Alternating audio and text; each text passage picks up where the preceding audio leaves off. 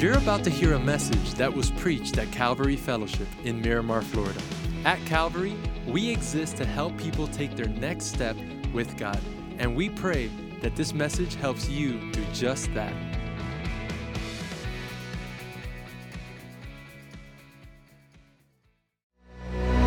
How's everybody doing?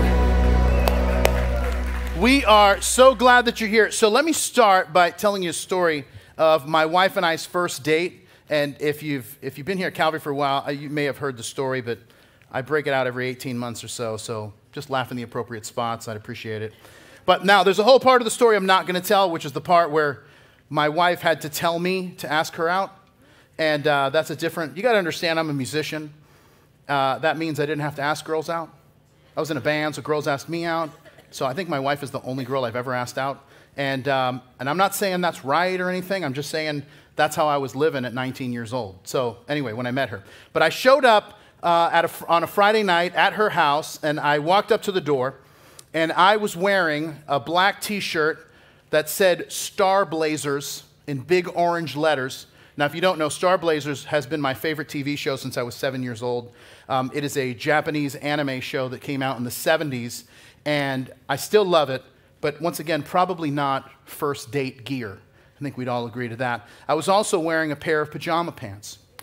And in the first service, there was these girls in the front, and they were like, oh! It's like I did it to them. They were so taken back by it, but I appreciate you guys being cool about it. But anyway, but I had these pajama pants, but that I bought at a thrift store for $1, and I cut them off at the knees. And you know how when you do that, and then you wash that, you get those little like fray things. I don't really know what the technical name is, but it's just like those strands. So I had that going on, and those things hit almost the ground.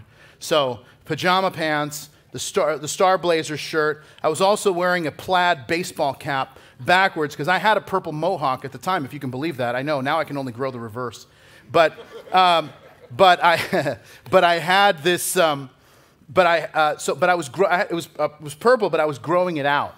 So part of my mohawk was purple.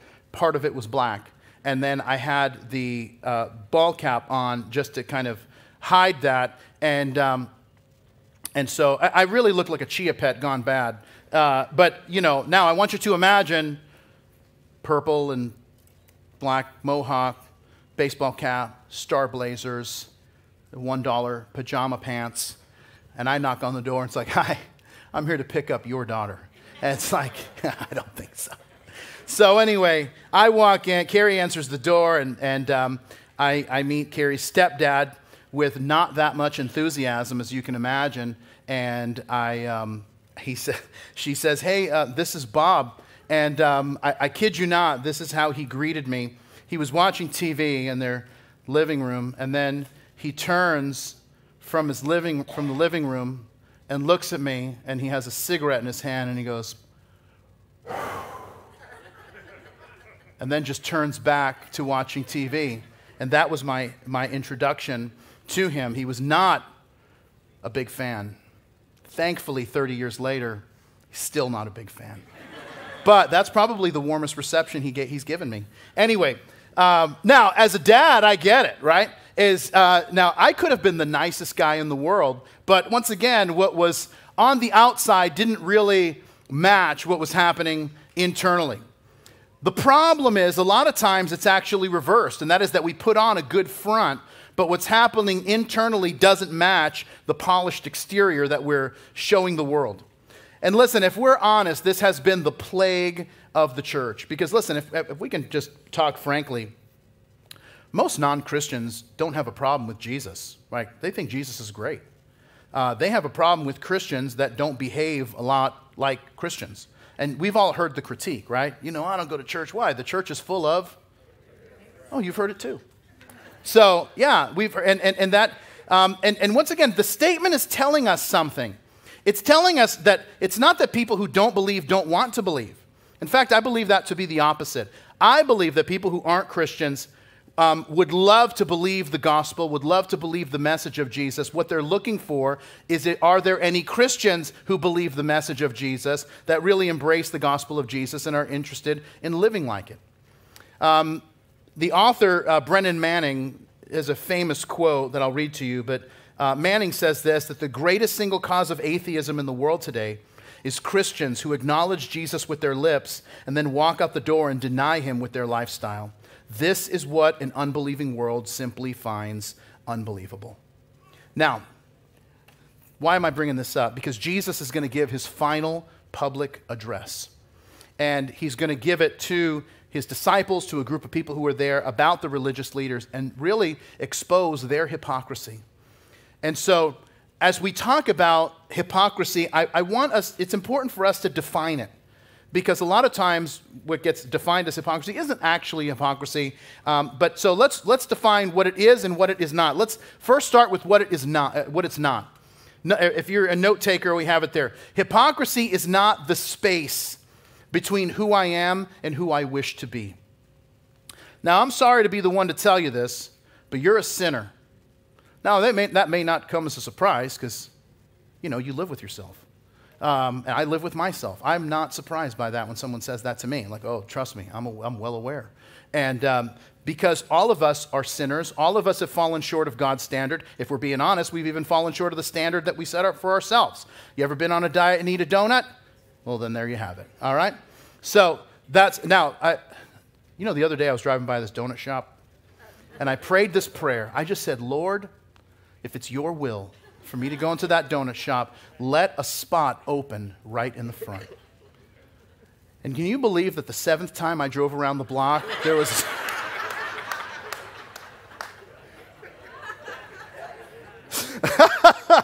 Oh, I love that. Now, listen, hypocrisy isn't saying the wrong thing. It's not doing the wrong thing. Listen, that's just sin. All of us make mistakes. We all stumble. That's not. So let's define hypocrisy. Hypocrisy is this. Hypocrisy is pretending to be what you're not. And the issue of hypocrisy is what Jesus wants to talk about in his final public address before he is betrayed, arrested, and crucified. In his final public sermon, let's be honest, it's a little bit of a strange topic. I think some of us would think, well, he probably would preach a sermon on like loving one another, or maybe give the message of salvation to all people. But instead, it's a heavy message about how hypocrisy kills everything that it touches, and to beware.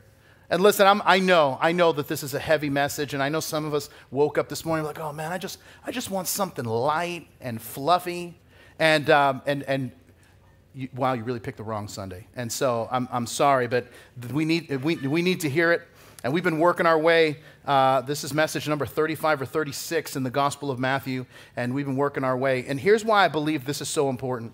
Because if we want to be people who live with joy, and we want to be people who live and we're free, then we have to get away from the games that we play, the fakeness that we put up, and simply start getting real.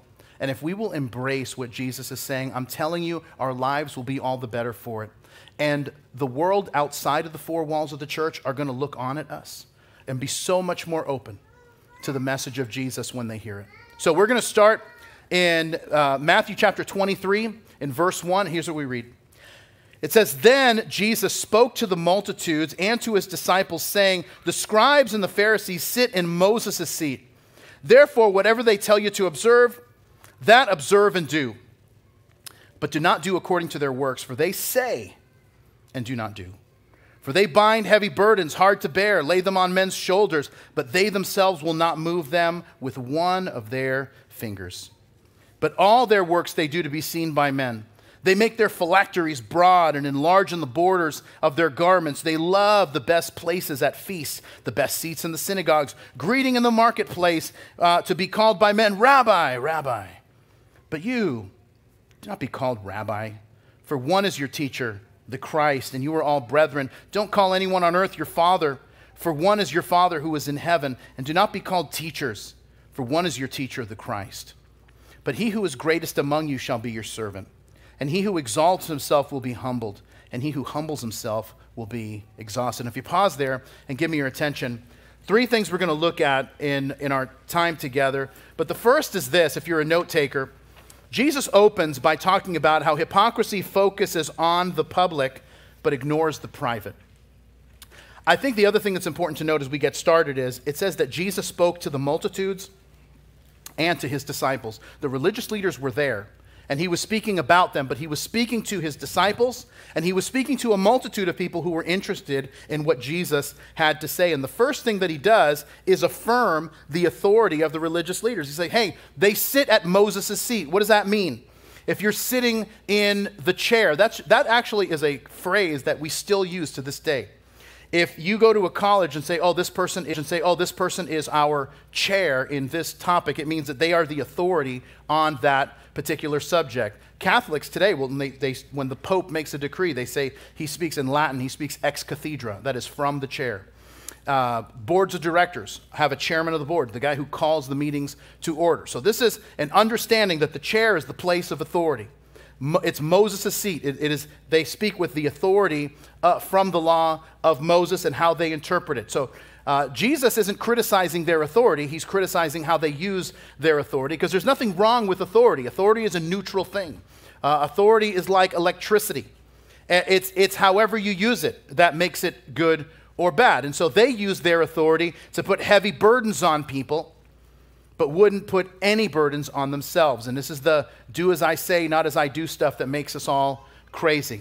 Now, here's the key, and this is the point that Jesus is making, is that everything they do is to be seen as holy and special and a little bit better than you by everybody. It's seen like that by everybody else. So it says they enlarge their phylacteries. Now, what is a phylactery? A phylactery is a little leather box.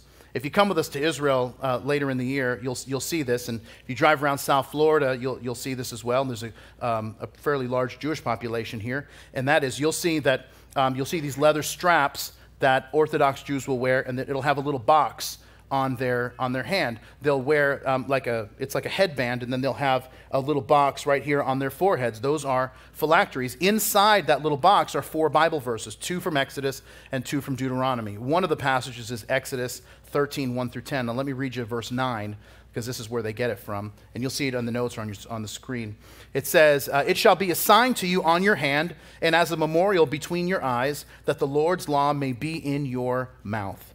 For with a strong hand the Lord has brought you out of Egypt." Now, once again, I think most of us would read this and say that's probably figurative language. That if something is on your hand, it's referring to what you do. If it's on your forehead, it's what you think. If it's in your mouth, it's basically, it's talking about what you say. But they said, no, we're going to take it literally because we love God a little bit more than you do. And that was what the religious leaders were saying. But, the Bible says to hide God's word in your heart. And I don't know that anybody's drilling a hole to jam something in their aorta, but at least they shouldn't. But these people just wanted to be seen as the holiest, and so because they wanted the good seats, they wanted to be greeted, they loved the titles. And listen, titles are fine, and like there's titles that people give me. I like, as far as titles go, pastor is the one that I'm good with. Sometimes people call me reverend. I'm not a big fan of reverend, just FYI. And you know why? Because there is a passage in Psalm 111 that says this. It says, "Holy and reverend is your name." That's the only time the word reverend is used, is referring to God. God's name is Reverend Bob. It's not quite so reverend, all right? So, but every time I get invited to something, especially if it's like a kind of a highbrow thing, I've been invited to some military things, like someone's getting a promotion, or there's like someone's taking over a base, and so they want me to come and pray and say a few words, and then they'll get like, how should we address you? I'm like, hey, pastor is fine, and then they'll say, okay, and what title should we put in the program? And I'll say, Pastor Bob is fine. And so I remember one I went to, and I got there, and they handed me a program so I'd know when to come up, and it said, "The Right Reverend Pastor Bob Franquez." It wasn't even Reverend, it was the Right Reverend.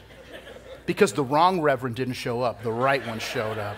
And man, my kids were busting my chops that day. I'm like, I don't think you know who you're dealing with.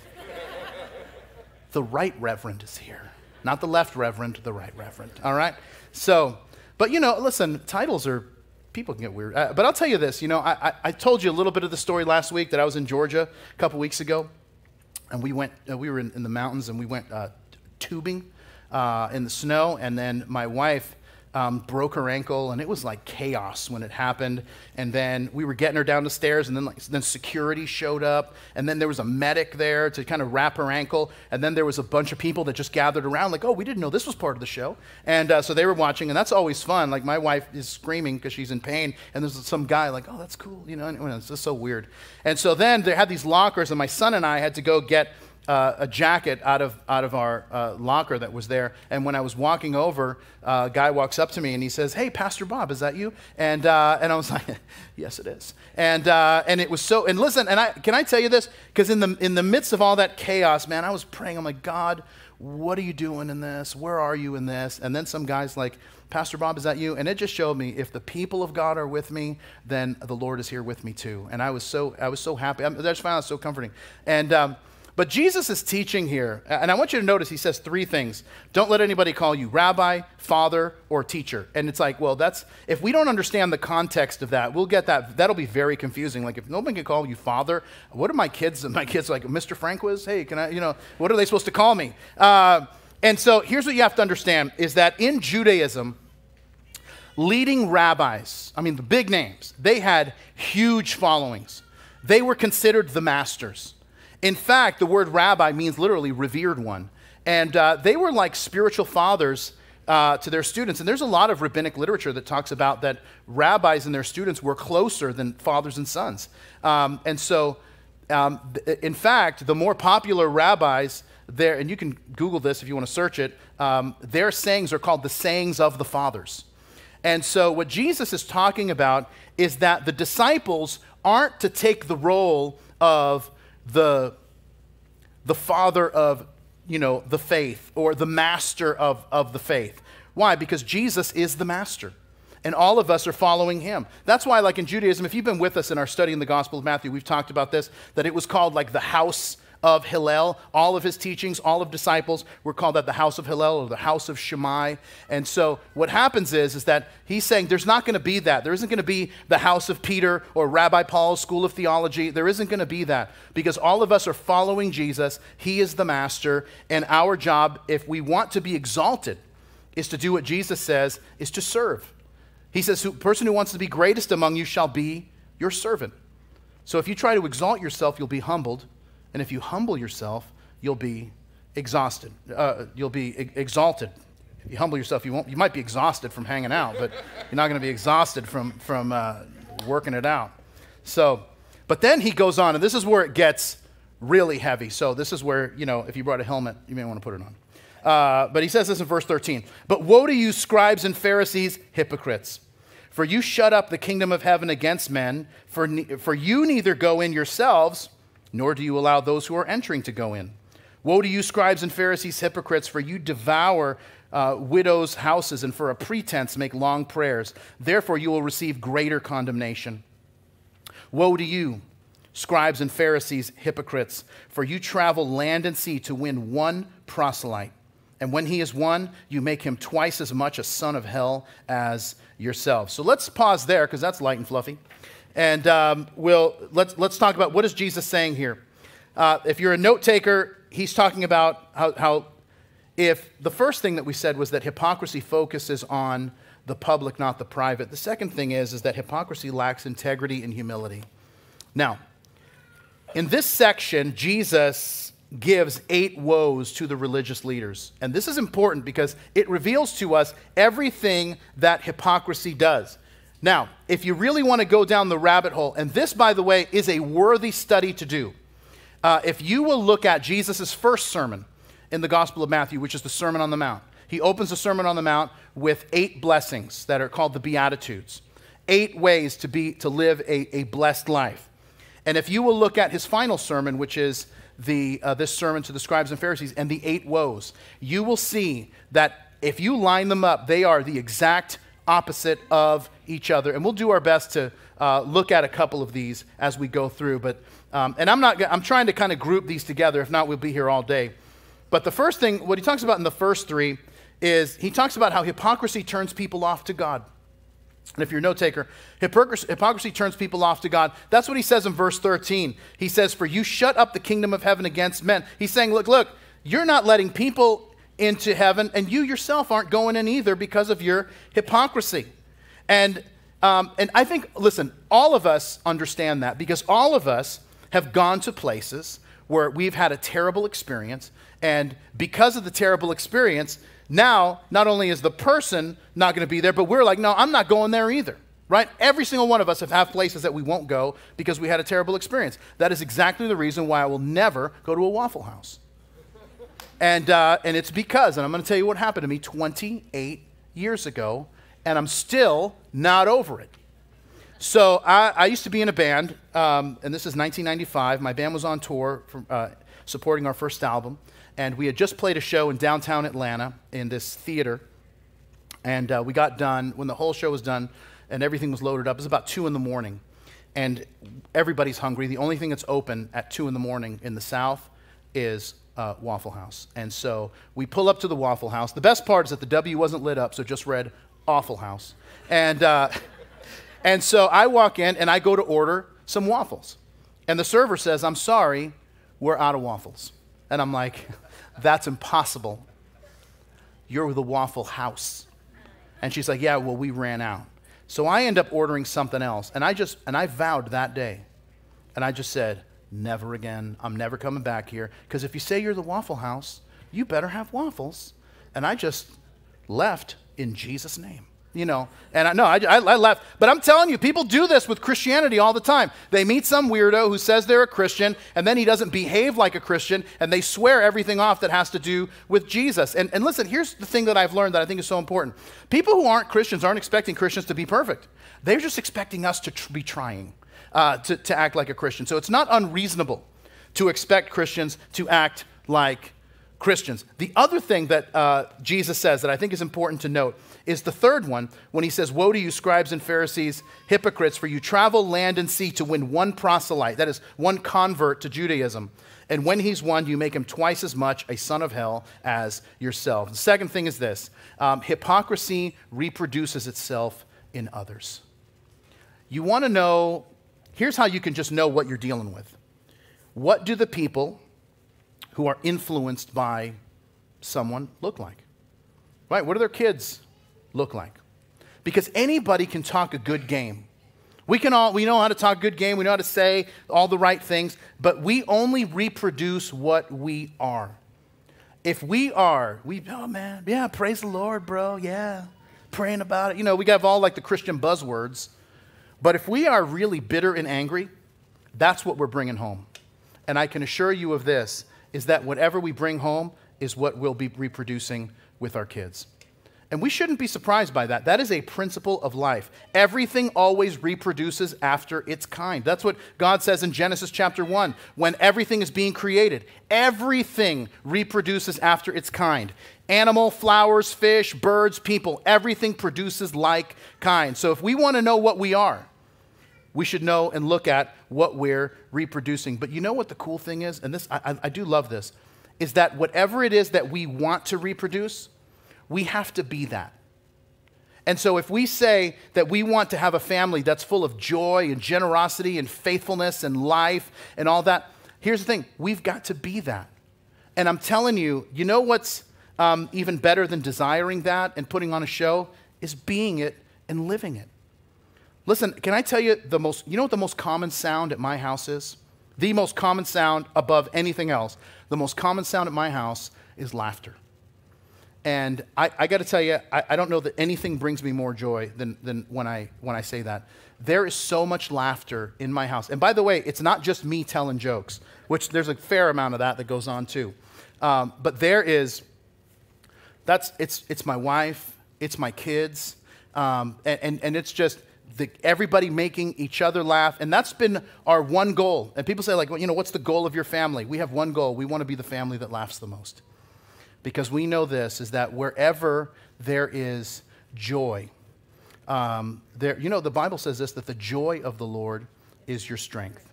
And where there's joy, there's wisdom, there's life, all of that, it's all there. And we desire that. And I'm telling you, but you've just got to be intentional. And there's times that my kids are telling jokes at the dinner table that one of them starts choking because they're laughing so hard. I love the sound of my kids choking from laughter. And we get good at the Heimlich at our house. And then there's always followed by this, like, hey, we catch you at a bad time. And it's always like in the middle of somebody drinking something or chewing something that they say something hilarious. Because listen, nobody wants to be around someone that looks like they've been baptized in lemon juice. You know, nobody wants to be, if you want joy, you want to be around joyful people. I'm telling you, there are so many things that I love about Calvary. But one of the things that I love, and people that are new, we're kind of just, we're living it. But people who are new, and I see this, because I read the comment cards that people leave, and people just talk about how much joy there is here. And people are like, man, you guys act like Jesus is alive. Yeah, because he is. And you guys seem like you really love each other. Well, that's what we gotta do. And but you know what? Let me tell you who can't hang with all the joy. Sometimes people who are just miserable show up, but they only show up one time.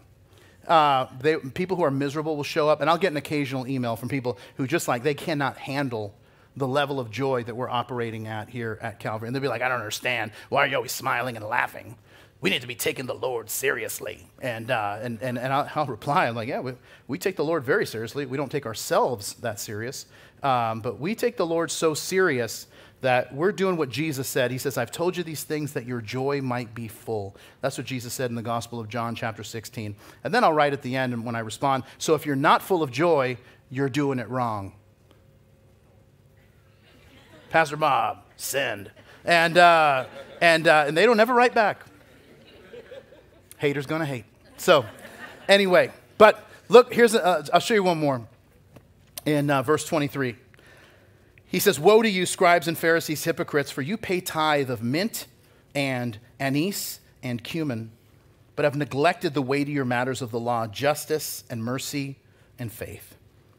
These you should have done without leaving the others undone. Blind guides who strain at a gnat and swallow a camel. Now, last one in your notes there is that hypocrisy does the motion without the emotion. Now, here's where, by the way, that phrase, strain at a gnat and swallow a camel, I am absolutely convinced that got a huge laugh in that crowd because they understood the background of it. I'm going to explain the background in a minute, and then next time you hear it, you're going to be like, that's hilarious. But you missed it because I haven't taught it to you yet. But once you hear it again, you're really going to get a kick out of it. Anyway, so the people of Israel in Deuteronomy 14 were commanded to tithe. But they were commanded to tithe of their flocks and of their grain. And that's because that was their income. In that current culture, that was currency. If they lived too far away, they could sell the tenth of their flock, a tenth of their grain for money. And then when they came to Israel, into the land of Israel, they could then buy whatever it is that they wanted to offer and give that way. But there was no command, and this is the key. Jesus is saying the Pharisees, they tithe of mint, anise, and cumin. There's no command to tithe of your spices. And I hope that nobody came here today and took the offering envelope and here's, you got all the garlic powder? All right, let's count this out. Like, if I start finding that and oregano, I'm not going to think it's spices. I'm going to think it's something else. All right? So, because people leave weird things in the offering boxes. So, anyway, I appreciate the few of you that got that joke. And but listen, there was no command. There's no command to do that. They're just simply trying to prove how spiritual they are. It's not because they wanted to give or they wanted to honor God. They wanted to further the kingdom. It was all a show. And so Jesus says, look, you're tithing down to the spice. And he chooses these three spices because they were three of the smaller ones. And then he says, but you're neglecting the weightier matters, the bigger matters, justice, mercy, and faith. Listen, when we talk about Christian living, tithing is the basics. Tithing is like kindergarten in spiritual life. And I understand some people haven't made it out of kindergarten, but justice, mercy, and faith is the graduate level stuff that we should be seeking. Because justice, mercy, and faith is revealing what I really believe about God. Remember, these religious leaders, when he talks about justice and mercy, he's saying that because they were part of what was called the Sanhedrin, which was like the Jewish Supreme Court at the time. And he's saying that they didn't care about justice or mercy. By the way, I told you that the Beatitudes correlate to these 8 woes. Which one correlates to this one? The Beatitude is Matthew 5:7. Blessed are the merciful, for they shall obtain mercy. What is mercy? It's not getting what you deserve. You do something wrong, and instead of getting punishment, someone forgives. And now, this isn't something that Jesus just pulled out of a hat. He quoted this. Justice, mercy, and faith is a quotation from an Old Testament prophet in the book of Micah, where he says in Micah 6:8, He has shown you, O man, what is good, and what does the Lord require of you? But to do justly, justice, love mercy, and to walk humbly with your God. And that's what's revealing what we believe about God. We had a pastor here that moved a few years ago to plant a church on the other coast of Florida named John. And John is an amazing guy. He and I are still great friends. But when he was still on staff with us, he loaned someone his car. And when they brought it back to him, they scratched part, like one side of it was all scratched. And so John is in my office, and he's telling me the story. Oh, I lent my car to this guy. But he brought it back, and it was all scratched up. And I said, so what happened? And he's like, well, I forgave him and told him not to worry about it. And I don't know why I got so triggered by this. I was so upset. And I'm like, John, this is what's wrong with America. Like, this is where I went with that. This is what's wrong with America.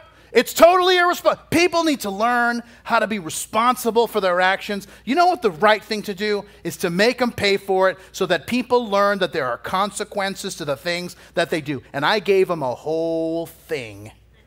I'm a preacher, so I know how to go. So I went for a little while, and then I got done. And he's like, "Hey, can I say something?" I'm like, "Sure." He's like, "Okay." He's like, "You know this other guy?" And I'm like, "Yeah." He's like, "Okay, last week I had to do this other thing, and I needed a truck, and I borrowed this guy's truck. But while I was loading the thing in the truck, I scratched the back of his truck. And I brought it back, and I told him that I was going to pay for it to get buffed out and repainted, and he forgave me. And I just thought, since the guy that I had sinned against forgave me, that when someone did the same thing to me, that I should forgive them, because I'm almost positive that Jesus said something along those lines." And so I said, okay, we're going to go with that. And I have to leave. And so I just ran out of there, came back a week later. And so, but listen, that's Micah 6:8 in action. It's that we seek to do what's right. We want to do justly. But if someone falls short, the thing that we want to do is love mercy. Not just love mercy for ourselves, but love mercies for others, because you know what? Everybody falls short. And this is what the religious leaders miss. And this is why Jesus said, hey, you know what? You're tithing on all this. You should have done that without leaving the other stuff, justice, mercy, and faith. You shouldn't have left that undone. And he says, that's why, he says, you are blind guides who strain at a gnat and swallow a camel. Now, in Leviticus chapter 11, that's where the list is of everything that's in bounds and out of bounds for people who are Jewish, what they can eat or not eat. And in Judaism, a gnat is the smallest thing that is unclean, that you cannot eat. A camel is the largest thing that you can't eat. And so now in the first century, you would see people who were Jewish leaders, they'd be walking around and a gnat would fly into their mouth. They'd be like, because what they don't want to do is actually swallow the gnat. So they're like practically making themselves throw up, because it's like they cannot allow the gnat to go down the gullet, because then that's eating something unclean. And he's saying, look, you are straining to not eat a gnat, but you are actually swallowing an entire camel, and you don't even realize it. The next time you hear that, you're going to think it's hilarious. And if you don't, you're sinning against Jesus. So, think about it. No, I'm kidding. So, but here's the part where it comes to the end. And I think this is one of the places where you really see it's such a strong message. And at the end, you see this very loving side of Jesus, even with these people who hate him. Let me read it to you in verse 37. He says, "O Jerusalem, Jerusalem, the one who kills the prophets and stones those who are sent to her. How often I wanted to gather your children together as a hen gathers her chicks under her wings, but you were not willing. See, your house is left to you desolate. For I say to you, you will see me no more until you say, blessed is he who comes in the name of the Lord. And if you pause there and give me your attention, last thing I want to tell you, and that is that hypocrisy robs us of God's best. I absolutely love what Jesus says here. It's so loving and pastoral, where he says, I wanted to gather you like a hen gathers her chicks. Now, most of us would want to gather chicks because eggs are just so darn expensive now. And we're like, man, I just need some relief. Maybe I should have grown chicken. We all have one friend that has chickens, and we're like, that weirdo. And now they are the smartest person we know. Like, who knew? And but no, he's saying it in terms of love and protection. You can find all these reports of firefighters that when there's a fire and they see a mother hen that is burned to death, and they will kick it or move the remains of the mother hen, it rolls over, and you'll see all these young chicks that are still alive because the mother hen allowed itself to be burned to death while protecting its young. It's this wonderful and beautiful picture that Jesus is giving us, is that I wanted to do that. I wanted to gather you like a hen gathers her chicks under her wings. I wanted to give you love and protection, but you weren't willing. That's the thing about love and protection. You can only receive it if you're willing. And listen, this group of people, they had been waiting for the Messiah for 1,500 years and completely missed him when he was standing in front of them. But I want to tell you something, that the life they desired, the future that they were hoping for, and the freedom that they were desperate to have, they missed all of it because of hypocrisy. And that's the thing about hypocrisy, is that it wants us to act like we're something without actually being it. And it never works that way. And you know what it also does? It makes the person who's putting on the show completely miserable. You know, the opposite is to live authentically, to be real, that, hey, I'm not perfect, but I'm trying and I'm seeking to do better, and that's okay. A couple of years ago, I had to go and get this test done, and it's called the calcium test for your heart. It's one of the joys of being in your 40s, that you have to get all these weird tests done. I'm 49. The thing I'm not excited about turning 50 is the test that awaits me, and I am really looking for a way out. And I just want to say that it was only men who laughed. And it was mostly men younger than me. And I'm just telling you, your time is coming. So, and then I will laugh after I cry when it happens to me. So anyway, so I go in to get this, calcium test. And the nurse is there, and she's asking me a bunch, kind of the basics. What's your name, your social, your address, and kind of the basics, allergies, blah, blah, blah. And then they take me to this machine. I got to lay down on this thing. It's like a giant tube. And then she starts asking me info. She's like, okay, do you drink? And I said, no. Okay. Do you smoke? No. Do you take drugs?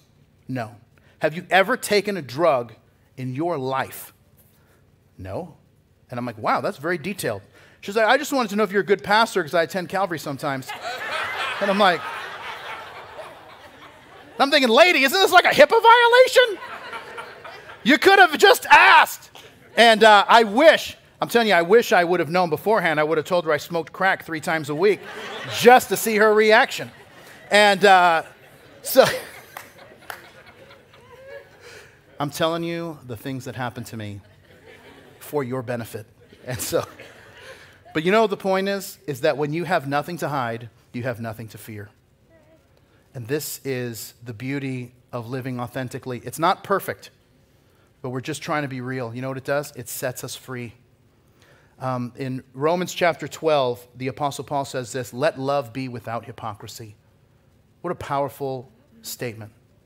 In the ancient world, people saw things as hypocritical or sincere. And I know that's weird because a hypocritus, that's where we get the word hypocrite, is from this. It's actually a word from the theater. It's a hypocrite, a hypocritus, is someone who wore a mask. If you're familiar with ancient Greek plays and the masks of comedy and tragedy, those were hypocritus. Those were hypocrites. It was someone who was pretending to be someone that he wasn't. And so, like, I took my kids to see Hamilton last month, and if this were the ancient theater, afterwards we could have walked up and be like, wow, you guys are such fantastic hypocrites, best we've ever seen. And they'd be like, oh, thank you so much, thank you. Now it's not really a compliment, but then it's just, a hypocrite was just someone who was playing a role. It was an actor. But instead of being a hypocrite, instead of being someone who plays a role, the Apostle Paul says that we need to be sincere. And he quotes in another passage in Philippians, he says this, "And this I pray, that your love may abound still more and more in knowledge and in all discernment, that you may approve the things that are excellent, and that you may be sincere and without offense until the day of Christ." You know what the word sincere means in the Greek language? It literally means this: no wax. And that doesn't make any sense to us until we understand the story behind it. I'm going to share this and then we'll be done. When you went to an artist and you wanted to have a statue built, you would select not just the artist, but you would select the slab of marble or whatever you were going to use. You would select that, and then you would tell them what you wanted it to, the image or the, whatever it was, and they would pick it out, and then you would go home and they would call you when it was ready. And whenever you would go to pick it up, you would ask this question: is it sincere, or is there no wax?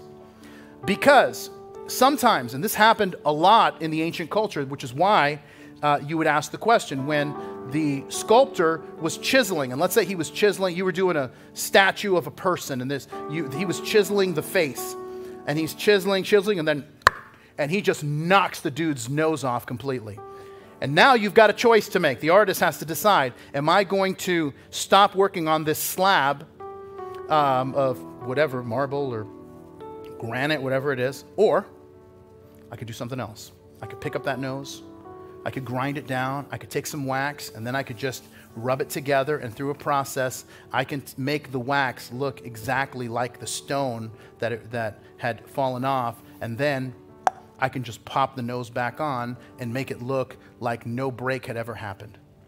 The person comes and picks it up, very excited. Wow, this looks beautiful. They put it in their front lawn, and then the next morning the sun would come up. And you want to talk about a runny nose. That waxy nose would just melt off completely. And that's why they ask whenever they're picking it up, is this sincere? There's no wax. There's nothing fake about it. That's why Paul says that love has to be without hypocrisy. It has to be sincere, because fake love isn't really love. And that's the thing I believe that people get wrong about church. They think that church is somehow this museum for saints. It's not. It's a hospital for sinners. That's what people get wrong about Christianity. They think it's like, well, you get accepted by Jesus when you're perfect. No, Jesus said he only came for sick people. That's why these people came. He didn't come for people who thought they were perfect. He came for people that, according to the Beatitudes, the very first one, it says, blessed are the poor in spirit. Theirs is the kingdom of heaven. Listen, Christianity only works in your life when you acknowledge that we're messed up. And it doesn't work when we pretend that we're perfect. So instead of trying to be perfect, how about this? What if we decided that we were going to be real instead? And you know what we would find? We would find real love. And we would find real acceptance, and we'd find real joy. Because when we're hiding behind the mask of the hypocrite, we're playing a role to be someone else. You will never know if people love you for you or they love you simply for the persona that you create. And that's why the only solution is to come to Jesus. And that's how he ends this invitation. It's like, look, I wanted you to come to me, but you weren't willing. That he's inviting people to come to him, but they weren't willing. But see, the beauty of this is that God wants to set us free, and that we can have a joy that comes from him, because so many of us, we've been searching for joy, we've been searching for peace, we've been searching for hope, and we haven't found it. And the good news is we don't have to search any further. Jesus is offering us life and peace and joy that's lasting and that's real, and that we don't have to spend time looking at life through a mask that we create. Because here's the thing, we create the mask and we think that nobody sees the real us. Listen, God sees the real you. And the beautiful thing is that he loves you anyway. God knows the real you, and he loves you anyway. He created you in his image. So don't hide behind something fake. Instead, maybe we bring the mask to him, and we turn it over. And the moment that we do, we will be free to live with joy and free to live the life that he created us to live. Let's pray together. And Lord, we want to thank you. We want to thank you that we don't have to put on a front. We don't have to live a life that's fake, but instead, we can experience a joy that comes from you when we are simply real. When we embrace our faults, the fact that we aren't perfect and you aren't asking us to be. Instead, Jesus was perfect for us. And so we simply embrace him. So God, do your work and bring so much joy into our lives, so much peace and life into our lives as we draw close to you. And we pray it in Jesus' name, and everybody said, amen. Amen. Thanks for listening to today's podcast. If today you made a decision to follow Jesus, congratulations. It's one of the best decisions you've ever made. And we as a church want to help you with your next steps. You see, we have a free gift we'd like to give you. And in order for you to receive that gift, all you have to do is visit mycalvary.com/begin. Don't forget to tune in next week for our next podcast. God bless you.